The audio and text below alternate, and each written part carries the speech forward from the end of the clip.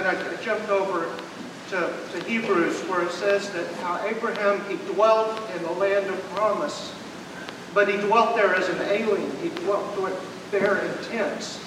And it's like there was, when he was called out of Ur, I believe really the first place he went was to the promised land, but it wasn't the promised land that God was going to make. It wasn't what God intended for the promised land to be yet, and God couldn't make it that through him at that time. There was a journey that he had to go on. There were things that God had to do in his heart and life to fit him for the place that he had to fill in the coming forth of that promised land. And Hebrews says all of them perished without receiving the promise. How they're not made complete without us. And I just felt it today. It's like so many times, I think of so many meetings where Brother Blair would lay out before us the promise, the vision, what God had for us to be as a people, as a church, as a body, what God was doing on the face of the earth. I thought about how when Brother Zach came and shared with us the vision that God had independently, the same God, but independently given him, how it resonated so much with us and how it was so in keeping with the vision that God's been unfolding to us for all that time. And yet I feel it's like we're still today dwelling in what God wants to build in tents. We're still there as aliens and visitors. There's so much more. I think of how many times has Brother Blair and others stood up and pointed to that sign and said, I work in your days which you would not believe though it be told to you. And I feel that sense today that we do not know the full extent of what God wants to do. This vision that we see so much of it. We feel like we see so much of it.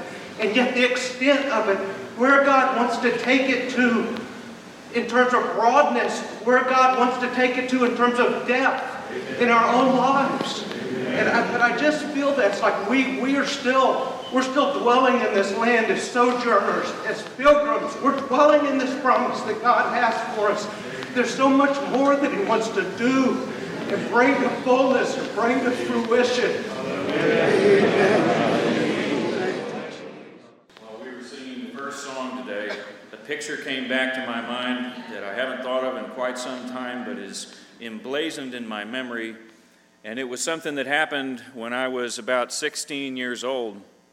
And Brother Josiah and Brother Philip will probably remember this, because we were coming back from working on a recording project on the 43rd Street Church. And it was late at night. It was 10-something at night. And we were coming down Lakeshore, and there was hardly anybody out on the road, but there was a car parked in the middle of the road, down at the bottom of one of those dips. And its hazard lights were on. And as we were coming closer, we realized there is a woman out in the road leaping up and down and trying to get our attention. And she was, I'm going to say, late middle-aged, very well dressed, jewelry, etc. She'd probably been coming home from a dinner party. And she was beside herself, completely out of control in the middle of the road. And of course, we stopped. We turned aside to see what was going on. And she had just witnessed a car come down the hill beside that road that tees into Lakeshore and fly through the guardrail and down the hill towards the lake. And it turned out it was someone committing suicide, actually. And we were the first ones down there, and the guy he died shortly later. But the thing was, it arrested my attention as a young person, and the Lord spoke to me through it that, this woman probably never pictured herself ever behaving in that manner. This was completely outside of her plausibility structures of how she was going to behave in this world. And yet the circumstance had so captured her, the burden of it, that she was not thinking of herself in the slightest bit anymore.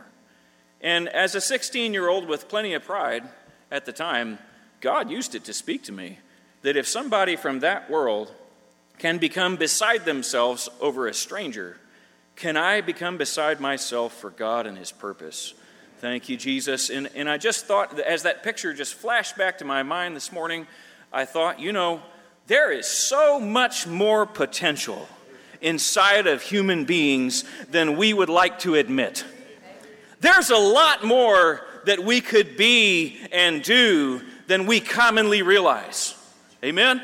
Isn't it our tendency to measure it out in teaspoons while we experiment and see how it goes? Amen? But to be actually gripped with the kind of burden and purpose and anointing that causes us to lose thought of self and all our plans and trajectories and what we imagine that we are and what my strengths are and what my weaknesses are, to forget about that and be harnessed, to be possessed by the love of God. Praying before the meeting today, I felt like the Lord suddenly asked me, have you considered the possibility that I might be asking of you, by orders of magnitude, things beyond what you currently are? Thank you, Jesus. And I don't even know completely, I don't know what that means. I don't know what that means. But I felt like the Lord asked me that. And then I felt like maybe he was asking more than me that question. That there may be a lot more potential inside of you and inside of me than we have yet realized. And I happened across a quote this morning, and I don't remember who said it, but they said it was something to this nature. I thought of it when Brother Joel just ministered to us, and it was somebody who said, whenever an individual or an entity declares that success has been achieved, progress stops. And I also am mindful of a dream that my wife had early this week.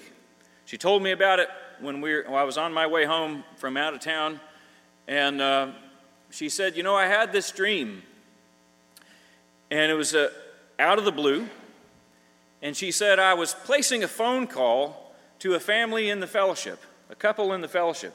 It's someone who's been here for decades. Their children are mostly grown and gone.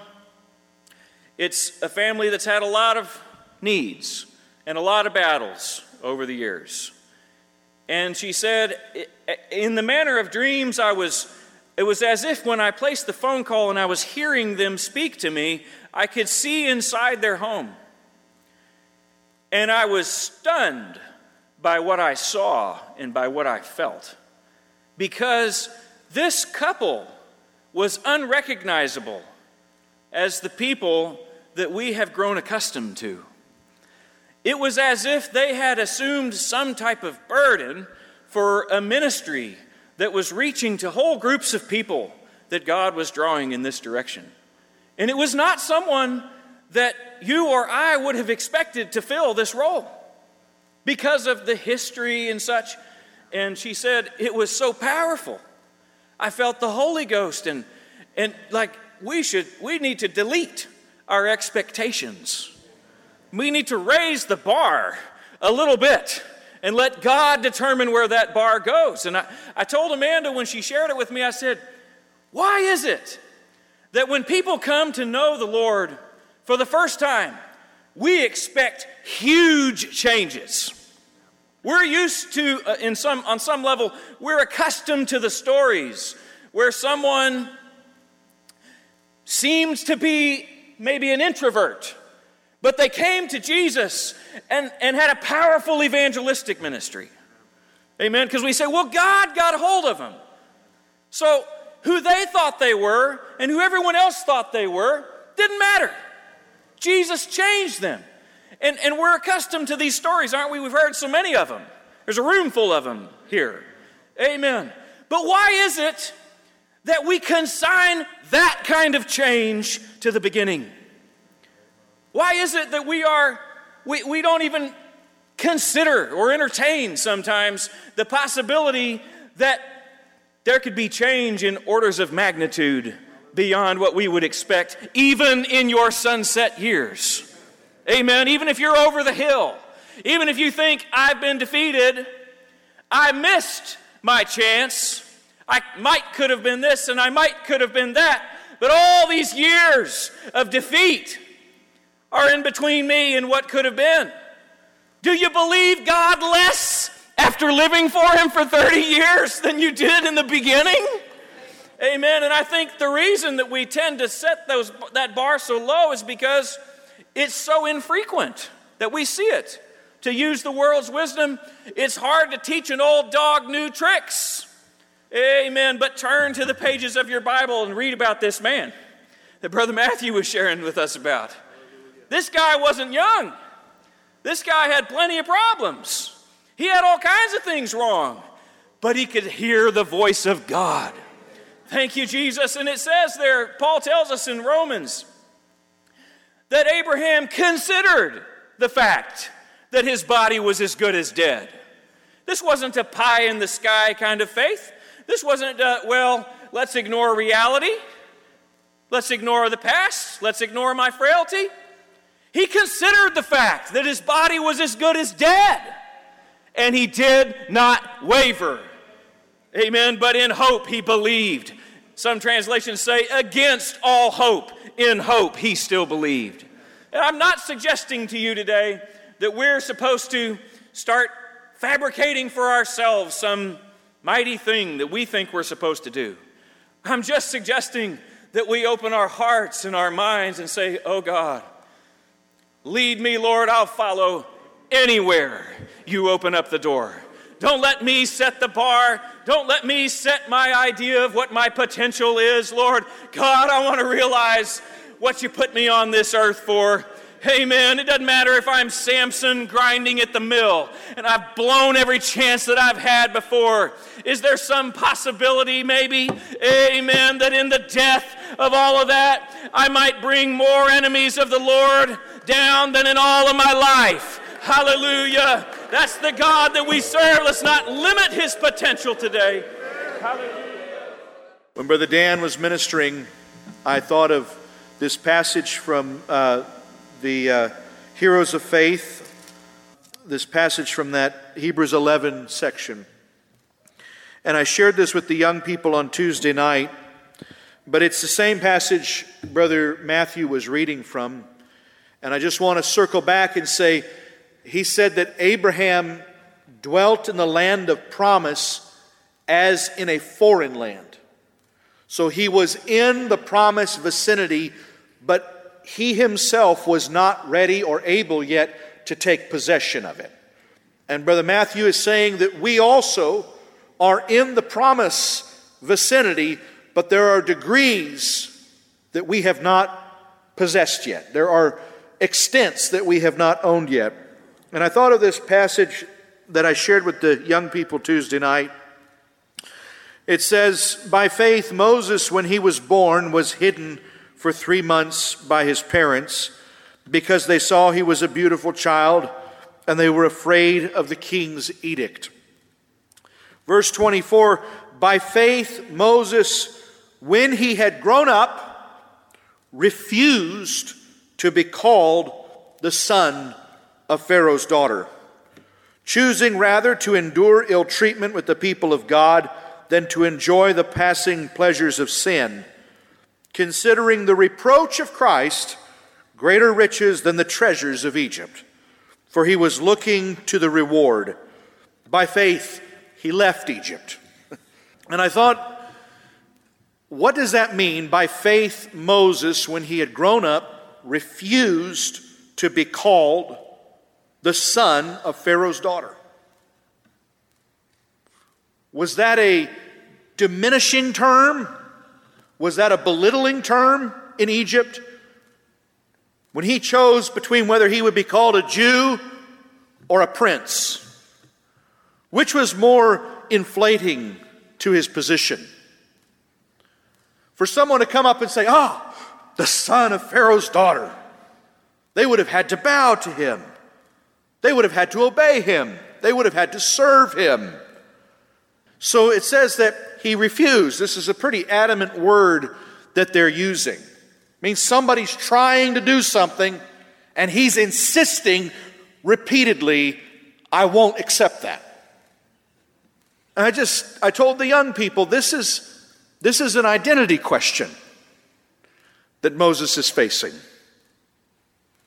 This is an identity question where he's trying to be fit into a mold that says this is what you're intended to be. Amen. You're intended to fill a place here in Egypt. You've got a road marked out for you right here in Egypt. You've got callings, you've got responsibilities here in Egypt. But there was something in him that adamantly and insistently said, I reject that identity. I feel like that's what Brother Dan is addressing today. Whether it's a flattering image or it's a failure image, the devil wants to squeeze you into a mold and an identity defined by your failures, defined by your past, defined by your fears, defined by your upbringing. And it was faith. Moses' first act of faith was not to go lead the children of Israel out of Egypt. His first act of faith was to say, I won't accept that identity. God has something else for me. See, the world is always trying to give you these little molds. We might as well call them caskets, where you can stop growing, where you can stop hoping, where you can stop transcending, and you can just fit in. Amen. You really fit in well here. Oh God, I refuse to be called the son of Pharaoh's daughter. I choose to endure ill treatment, reproach with the people of God rather than this identity that is being foisted on me. You see, you can't have both. You can't be a spiritual Egyptian prince. You can't be an Egyptian prince reformed. You're going to have to pick one side or the other. You're going to have to embrace one identity or another. And Brother Dan, I believe there are people in this room who are called to ministry. The Lord spoke that to me a couple weeks back, and I shared it with you. He said there are people in this room who are going to surprise you and who are going to one day lead God's people into great things. But I believe those people cannot embrace that calling and its attendant grace because they are still hoping they can be a reformed prince. They are still hoping they can be a prince with renewed anointing. You're going to have to pick one or the other. How many of you remember when I shared you're going to have to decide whether you're going to be a minister who does business or a businessman who dabbles in ministry? That's stuck in the heart of many, but across the board, this call to perfection is a call that will not be fulfilled except by responsibility of burden that comes on us. That says, God, I'm choosing today. I'm making a decision that this area of the kingdom is on me. And this is my identity. This isn't something I dabble in. This isn't something I do. This is who I am. See, you can have all the gifts. You can have all the intelligence. And you can have all the wisdom. And you can even have the personality of influence. And you can be a leader. People can follow you. Even if they just follow you in circles. It flatters you. Amen. But what are you going to do with that? You're going to be a prince? Or are you going to be a Moses? Amen. And I think some of us, we want to shirk it off. We want to lay it down. But we have so accustomed ourselves to our security zones, to those places where we feel strong, and to venture out into the unknown is so shaky, it's so vulnerable, it's so embarrassing. And maybe you feel something on your heart to speak to God's people, and maybe it's a prophetic insight, but you can't stand up and speak it that way. You got to couch it in a joke, or you got to deprecate yourself so that nobody takes you too seriously. You got to lower expectations. Amen. And all of it is just the flesh trying to stay where it's secure. Amen. Instead of step out there and say, God, if I perish, but I'm going to do your will if it's the last thing I ever do. Amen. The Lord gave me a change, or I gave myself a change this past week. And I know you can't tell. And it wasn't a vow of consecration, and it wasn't a willing step of humility. It was simply a slip of a razor.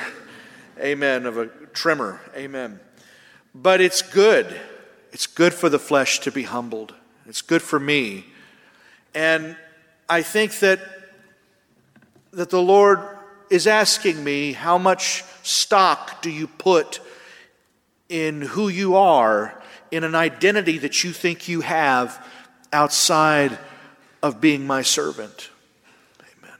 What could you lose and still feel sure that you are my servant? Well, this is a small thing. It's not even worth mentioning, but could you lose your health? Could you lose your job? Could you lose your property? Could you lose your place in the church? What could you lose and still have the security that you were a child of God? What is your identity? Amen. You see, identity is something we choose in order to augment our insecurities.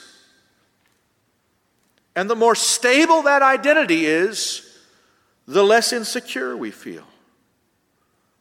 But the problem is that identity may be in conflict with God's purpose for your life. And you don't even know that it's an identity, but it is. Try to break it, try to flex it, and the flesh won't let you. That's what we were feeling last week, and what we're feeling again this morning is a liberty in the Spirit. But some are going to stay just as caught as when they came in here.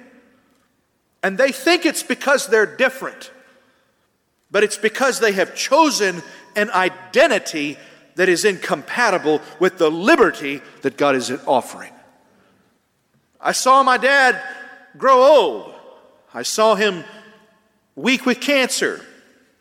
I saw him lose all his hair and his beard. And it made me turn my head a time or two. But it didn't change who he was. Never changed his burden. Never changed his focus. Never changed his zeal or commitment. Mom is the same she was when they started the church 50 years ago. Same burden, same abandon. What that indicates is that they got the right identity at the onset. And so they didn't feel dismantled at the end. If you pick the wrong identity, you're moving toward a great dismantling. And to whatever extent you have hybridized God's purpose for your life with some identity you've chosen, to that extent, you're going to go through some adjustments. And we all will to some extent. It says Jesus Christ is the same yesterday, today, and forever. He didn't change. He was the same. Amen. We change. But the things that we change are the things that impede and prevent the expression of God's purpose, God's grace, God's love in our lives. I read a quote recently from Joni Eareckson. She said, "Sometimes God allows what he hates to accomplish what he loves." Sometimes God allows us to go through things that he takes no pleasure in. He allows us to suffer what he hates in order to accomplish what he loves. You know, I don't want to be someone who can't willingly strip off the identity of the flesh or the identity of Egypt.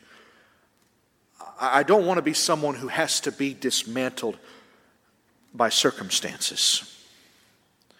If you've got a calling on your life and you've got a purpose to fulfill, and God is determined to make you feel that purpose, but you are unwilling to come under that yoke and that mantle, I am very sorry to tell you, but you are going to go through some terrible dismantlings. You're going to go through some terrible reductions. That's what the whole story of Jonah is about.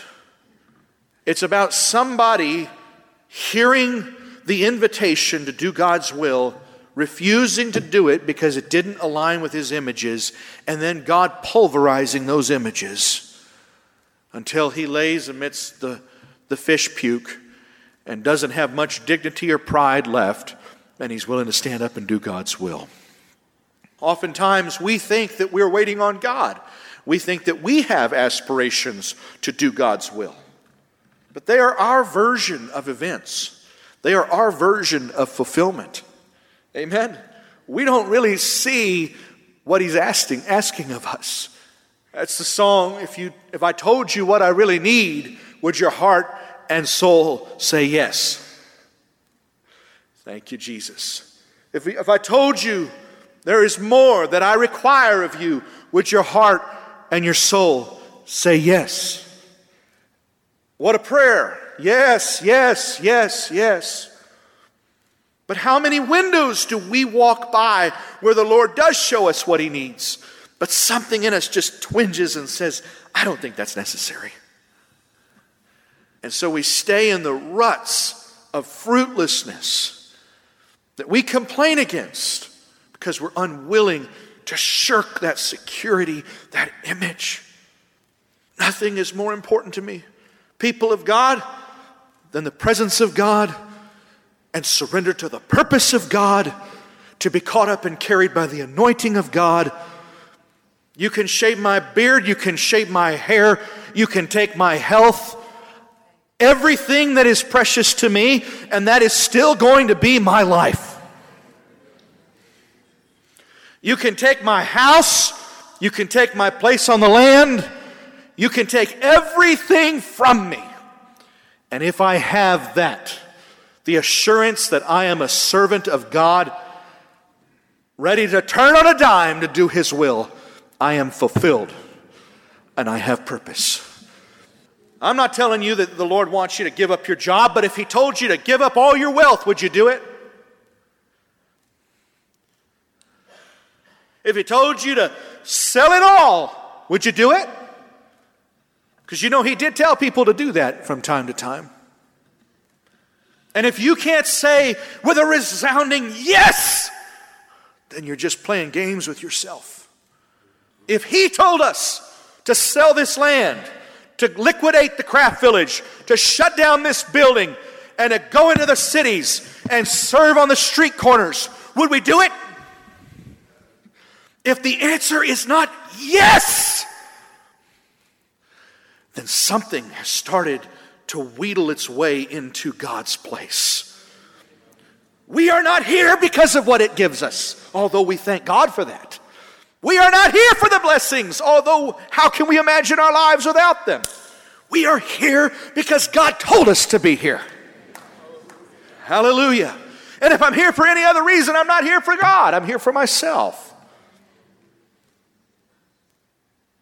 I find it humorous when I go out of town and leave the parched, drought-stricken regions of my dwelling and go up to the green pastures north and west, and they try to sell me on the better weather. I told them last time, I said, listen, while I'm trying to make a sacrifice for the will of God, if you're going to make it harder on me, I'm going to make life hard on you.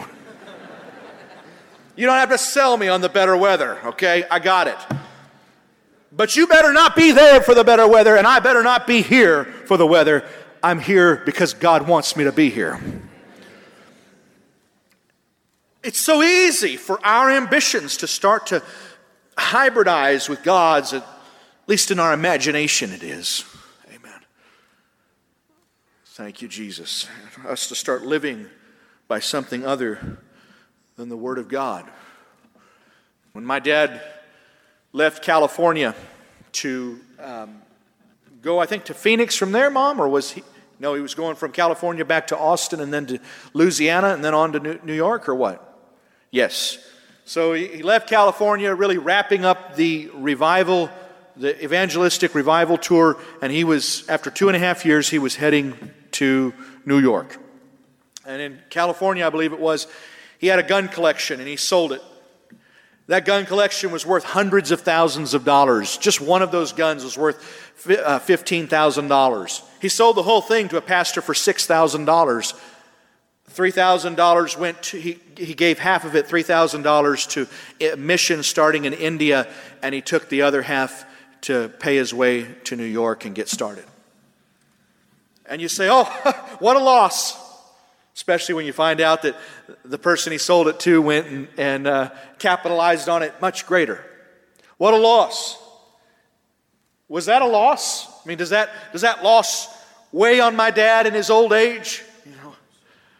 You know, son, I made a terrible mistake once. I know all the things that God did through me, but there were these guns, and I just took a short sale and make a heap of all your winnings and throw it on the altar of God. It's nothing. It's nothing. Young people, if you're thinking that way, you don't have the mindset that started this church. Do you want to graduate out of the mindset that started this church? Or do you want to adopt the mindset that started this church so that it can be a movement that multiplies all over the face of the earth? Has God blessed you? Thank Him for it. Has He made you prosperous? Praise His name. Be generous with it. But don't ever let it become the mark of God's favor in your life. We know the rich man who had his good things and it all ended in hell. Don't let that become the mark of God's favor in your life. Every time you take pride in something, you ask yourself, if God told me to sell it right now, would I do it? And if you hesitate, get on your face and ask, what is wrong with me, Lord? Why am I starting to be seduced by other gods? Jesus said, seek first the kingdom of God and His righteousness, and all these things will be added unto you. You hear a lot of people say things like, I really want to get my business in order so that I can give my time to the Lord. Is that what it sounds like Jesus is saying? Seek first the kingdom of God and His righteousness, and all these things will be added unto you? I'm all for somebody who, like Paul, can have a tent-making industry that allows them to be more free to the ministry. I applaud that. But you better be careful, because the mind seduces itself. We deceive ourselves about what our priorities really are. I remember I was only 18 when I sat across from my dad, and I had been offered 2 good jobs that were well-paying for an 18-year-old. And one was outside and one was inside, and I thought one of these might really be the next step for me. And he asked me, he said, well, what do you feel like God's called you to? And I somewhat bashfully and sheepishly said, well, I feel like I'm called to the ministry. I was already ministering weekly in the nursing homes and ministry to the elderly. And he said, well, anything that does not take you closer toward that calling is not the will of God. So you need to ask yourself, every step you take, does this take me closer to the realization of God's call on my life? And if it doesn't, it's not the will of God. And he told me, he said, you can do this. I'm not going to stop you. If you feel to do this, that's fine. But he said, you better ask yourself, are you despising the day of small things? So I chose a path that didn't pay, but it did equip. It did prepare. What do you feel like God's called you to? What is your purpose in the kingdom of God?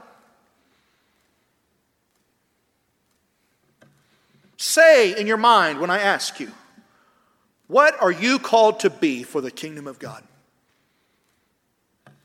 What is the gift that God has put inside of you that the kingdom cannot survive without? If it's a gift of hospitality, say that. If it's a gift of helps, say that. If it's a gift of administration, say that. Organization, say that. if it's a gift of teaching or pastoring, if it's a gift of prophecy, if it's an apostolic calling, if it's a gift of healing or miracles, a gift of leadership. Say it right now in your mind. Say it. What God has gifted you for the sake of His people. Well, you're not sure. You might be wrong. You're hesitant to say it even in your own mind. But I'm going to say to you what my dad said to me. Anything that impedes your moving into that gift is not the will of God. Are you seeking to serve the body first in that capacity and second in everything else in your life?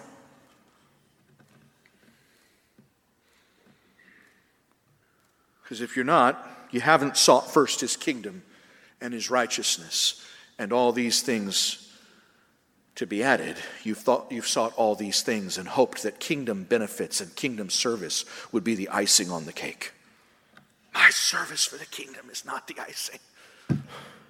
You know, if I asked you, should Brother Dan and I go out and see what we can get for our gifts in the world and pad our lives with plenty of money, and then we'll come and minister as we're able, you would be astonished, right? If I said, well, you know, we've been offered inspirational speaking engagements, $10,000 a pop, and they've been offered a gig with a music recording studio that's going to land them $1 million over the next 5 years, and if I started describing to you all the ways we could prostitute our gifts, you would be dismayed, and rightly so. But if you give any of your gifts, whether practical or otherwise, first to the world or first to self, how is that any different? Is your life not consecrated to God? Is everything not a sacrifice to the Lord? If you can't see the sacrifice in it, if you can't see the kingdom in it, how is it God's will? Maybe it's God's will as an add-on, but how is it the center of His purpose for this time? You know, we dabble and we play around, but things could happen, and I want to test drive some ideas to you. You know, if somebody walked into that through those back doors with a blanched face and said, came up here and told us something terrible has happened in the nation. You know, D.C. is under attack, or Austin has just been wiped off the map. Or, do you understand? A rogue this has happened, or a civil war has broken out, and states have divided against each other. If somebody walked in from that back door and came up here and said that, I want you to know that your priorities would adjust like this. You would change your footing entirely. Your analysis would change. Your prayers would change. Everything would change. God has already told us that we are living in a world that is going to be destroyed. And He's asked us, considering these things, what manner of men ought you to be in godly fear and holy conduct?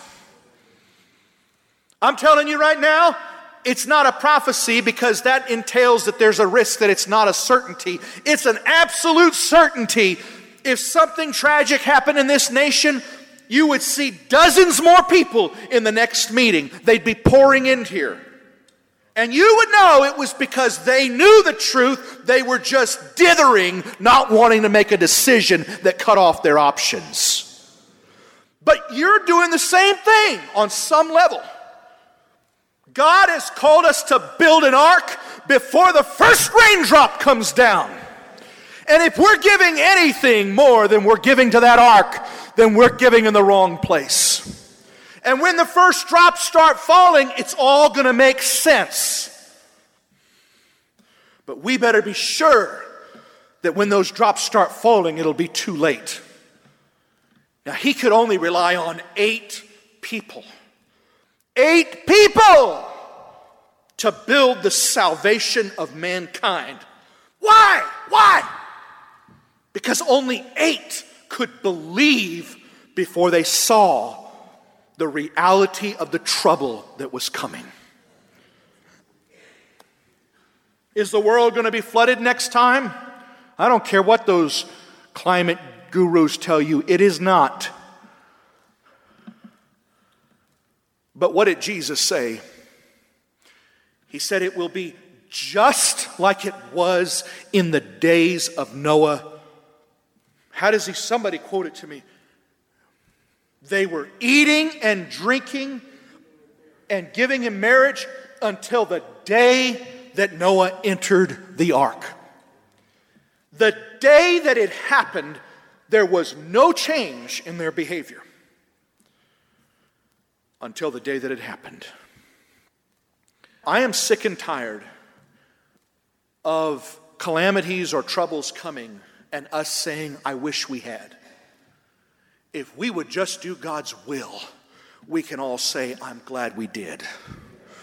I want to be part of the church that says, I'm glad we did. I don't want to be part of the disobedient, head in the sand ostriches who said, I wish we had. And this goes for your family. You see, brothers and sisters, we live in a wicked world. And the flesh is desperately wicked. You need to get a reality check. Some people come to me all freaked out, blanched and white, and they can't believe that sweet little Johnny would do something so horrible.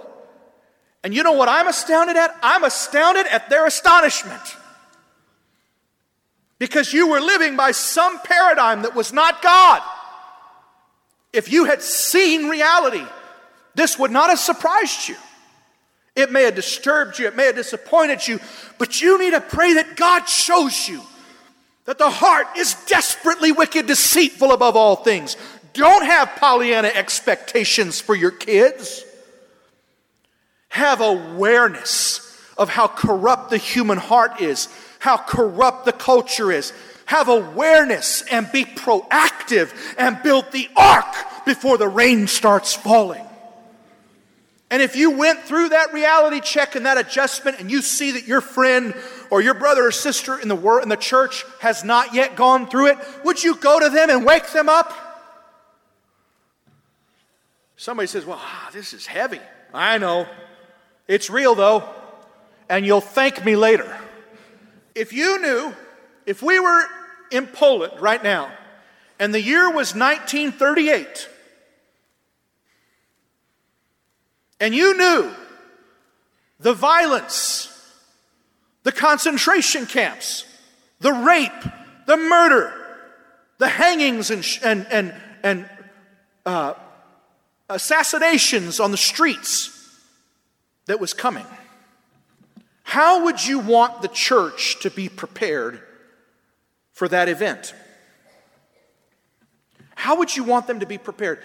If you knew that your children could face horrible things, how would you raise your kids differently? I don't believe, and I don't believe for it. I don't want it. I'm not hoping for it. Don't get me wrong. But we need to inculcate resilience into our children. And you know what? Where people are going to be destroyed and lose their minds is people who lived by a dollhouse Christianity, a Pollyanna make-believe life, where Jesus is just going to take care of everything. Those people are going to be pulling out their hair saying, where is God? Just like many did in the Holocaust. But those who have an ear to hear are going to be building Palestine before it ever happens. I want us to change the way we look at our kids. Even if it's not for them, if it's for their grandchildren or their great-grandchildren. Do you really believe that this is the eternal kingdom of God? The stars and stripes over America. Is that the eternal kingdom of God? Give me an example of any empire that has not fallen with a crash. Please, now, please give me an example. There are none. But you believe this is going to be the exception. You believe the trend that is happening in the schools. You believe the trend of the riots of 2020 and the violence of January 6th. And you believe the trend points that this nation, this culture, is the eternal kingdom of God. Could somebody stand up and tell us that this is the eternal kingdom of God? Could somebody stand up and say, upon this rock I'll build America, and hell itself will never overpower it? Because I know he said that about the church, but he didn't say it about this nation. It may not happen in my lifetime, and it may not happen in your lifetime, but it's going to happen. What manner of men ought we to be? We don't need to live lives of fear. Fear is what you respond, how you respond when you put your faith in the wrong place, and that place is shaken. But we don't want to put our faith in the things that can be shaken. He's going to shake everything that can be shaken so that that which cannot be shaken may remain. And he's given us a faith that need not wobble with the towers that are already teetering toward a fall. We need to get a grip. We're not schooling for success in the world. We're schooling for salvation. If you're schooling for success, you are fattening for the slaughter by the world's standards. School for character. School for resilient faith. School for an ear to hear God. School to teach people how to love their neighbor. Yes, they need to write and read and do arithmetic and learn algebra and all that good stuff. That's not going to get anybody into the kingdom of God. And it's not the reason any lives fail. The absence of that is not the reason any lives fail. Amen. Oh, I refuse to be called the Prince of Egypt. I refuse it because Egypt has a judgment already declared against it. He said, I'm going to execute judgment on the gods of Egypt. And I don't want my identity there when it comes down. I don't want my kids there. I don't want my thoughts there. I don't want my hopes there. I don't want my money there. I don't want to be there. I want to be across the Red Sea, heading toward the promised land. Thank you, Jesus. I mean it, people. You ask yourself what changes you would make. How many of you, if you're honest, during 2020, you contemplated, maybe we were surprised by some of the things that happened. Maybe we were surprised by the empty grocery shelves, right? Maybe we were surprised by the draconian requirements to vaccinate. These things troubled me deeply. Maybe we were surprised, but raise your hand if you were one who looked for the first time toward the potential alignment of a disaster that you thought was afar off, but then you suddenly saw this could happen. Things could go really bad. Things could go cataclysmic fast. Raise your hand if you're one of those people. Now, the only thing that would keep you from changing your life in accord with that insight is a delusion.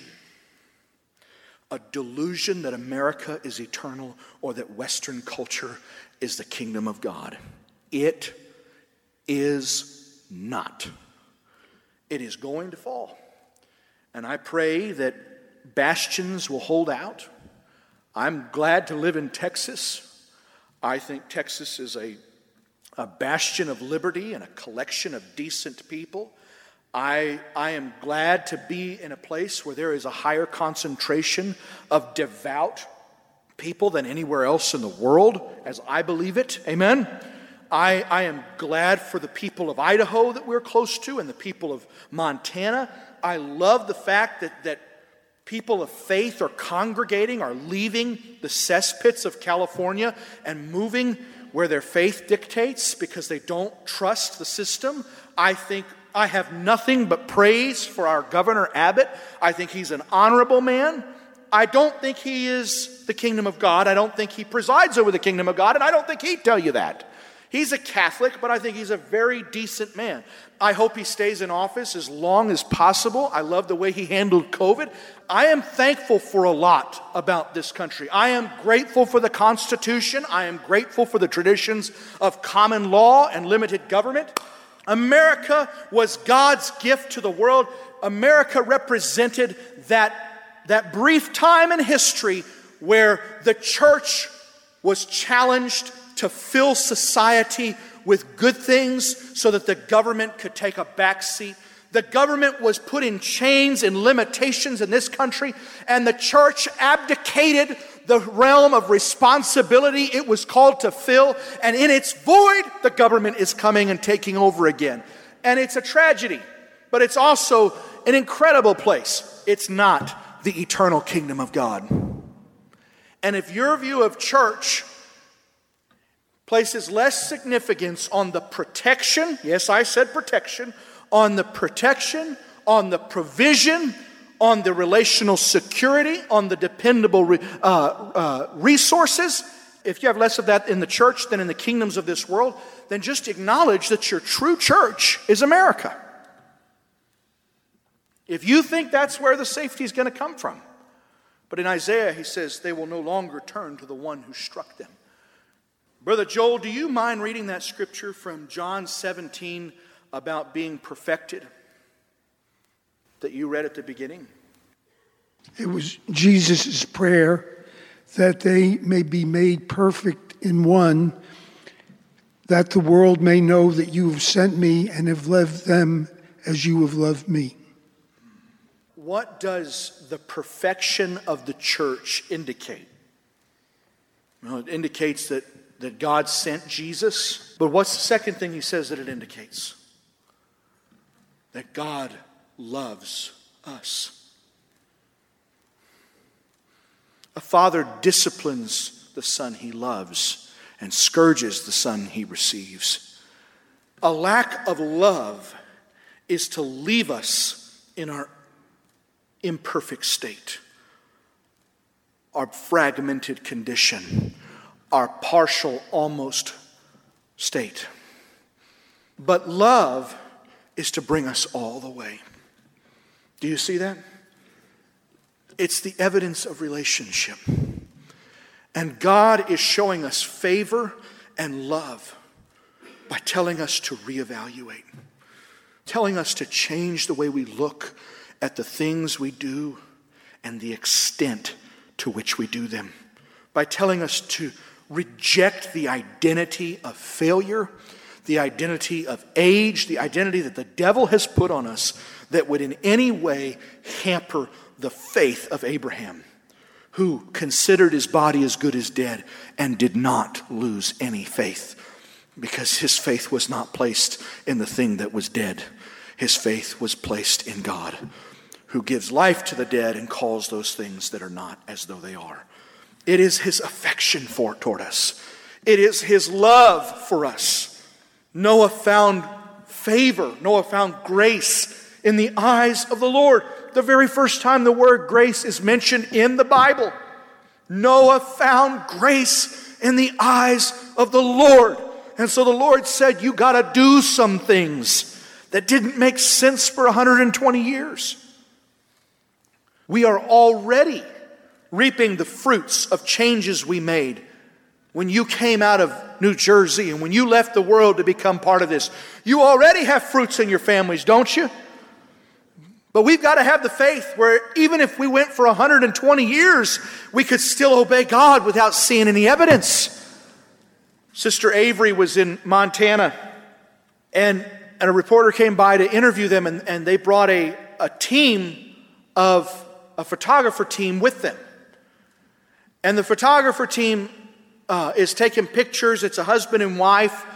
And at one point, the lady lowers her camera and pulls Avery aside and says, could you please just tell me what is going on here? What is this about?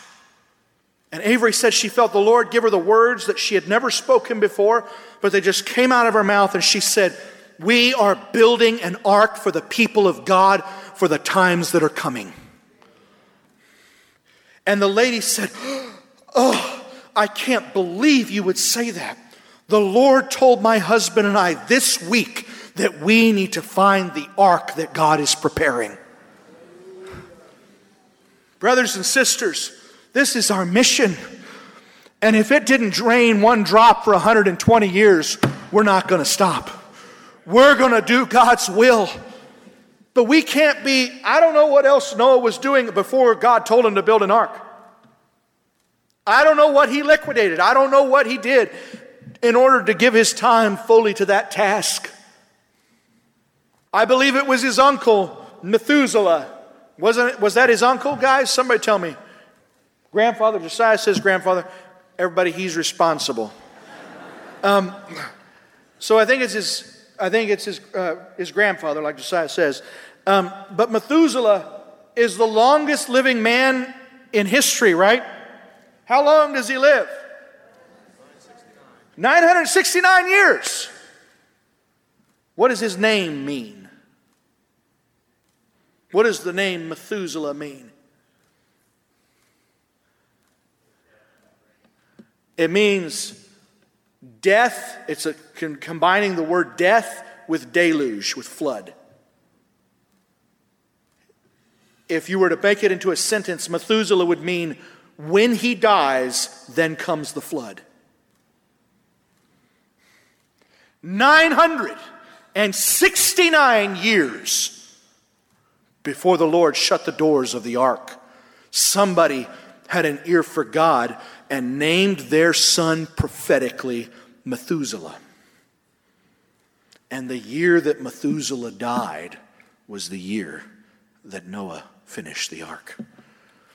He was a sign. Isaiah says, "Here I am, and the children Yahweh has given me.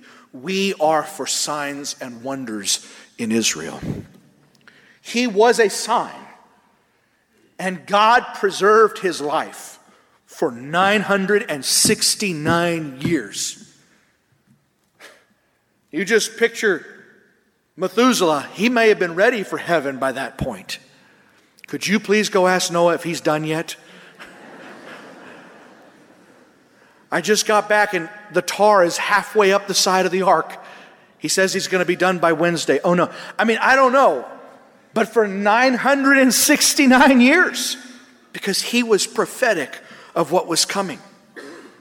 Can we tap into things from God that change the course of our history and our children's history 969 years before they happen?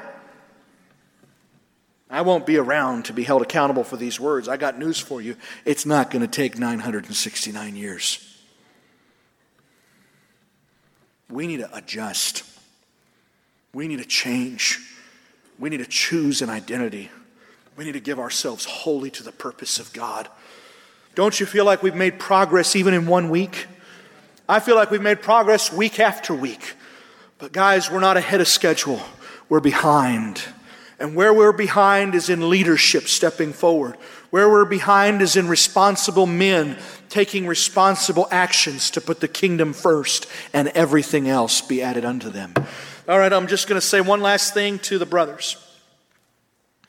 You who in your heart and mind said that you were called to a place of ministry, I want to address myself to you for just a minute so that you will be accountable henceforth.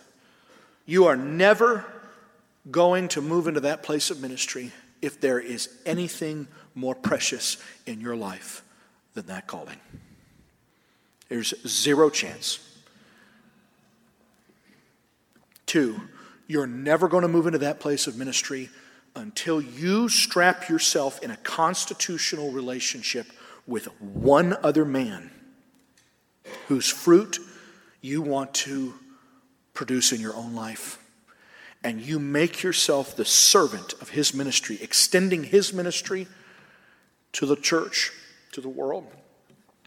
You're never going to do it. As long as you dither around and you have touch points with a lot of people, you're going to stay just about where you are right now. You're going to stay in the shallows. But if you will strap yourself in a covenant of service to one brother, and it's God's choice, not yours, then you're going to give birth to that ministry. Amen. Thank you, Jesus. Hallelujah. Can we just bow our heads and ask the Lord to look upon our hearts? Oh God, in Jesus' name. Lord, we feel the responsibility that your glory, that the reputation of your name might rest upon us in some measure, small or great, God. We feel a responsibility to be an ark, not just for this congregation and not for animals, but for your people who are going to come at the last minute and are going to need to find a city that has foundations, whose builder and maker is God. And Lord, you heard our hearts, you heard our words in our hearts when we said the gifts we believed you had given us, God. And we feel the conviction that we have not placed the proper priority on the kingdom. And we are making an adjustment today in Jesus' name. We heard a prophetic word, and we're not willing to dwell in the promised land as a stranger anymore. We heard the prophetic word, and we're not willing to box ourselves in unbelief and consign ourselves to the has-been pile. If Abraham could still find God's purpose at 100, none of us are beyond realizing the next powerful change in our life. God, we consecrate ourselves. We give ourselves with whole hearts to your purpose. Nothing is more important. We refuse the identity of Egypt, and we embrace the reproach of God's people, knowing in the end it is the only salvation and hope. In Jesus' name.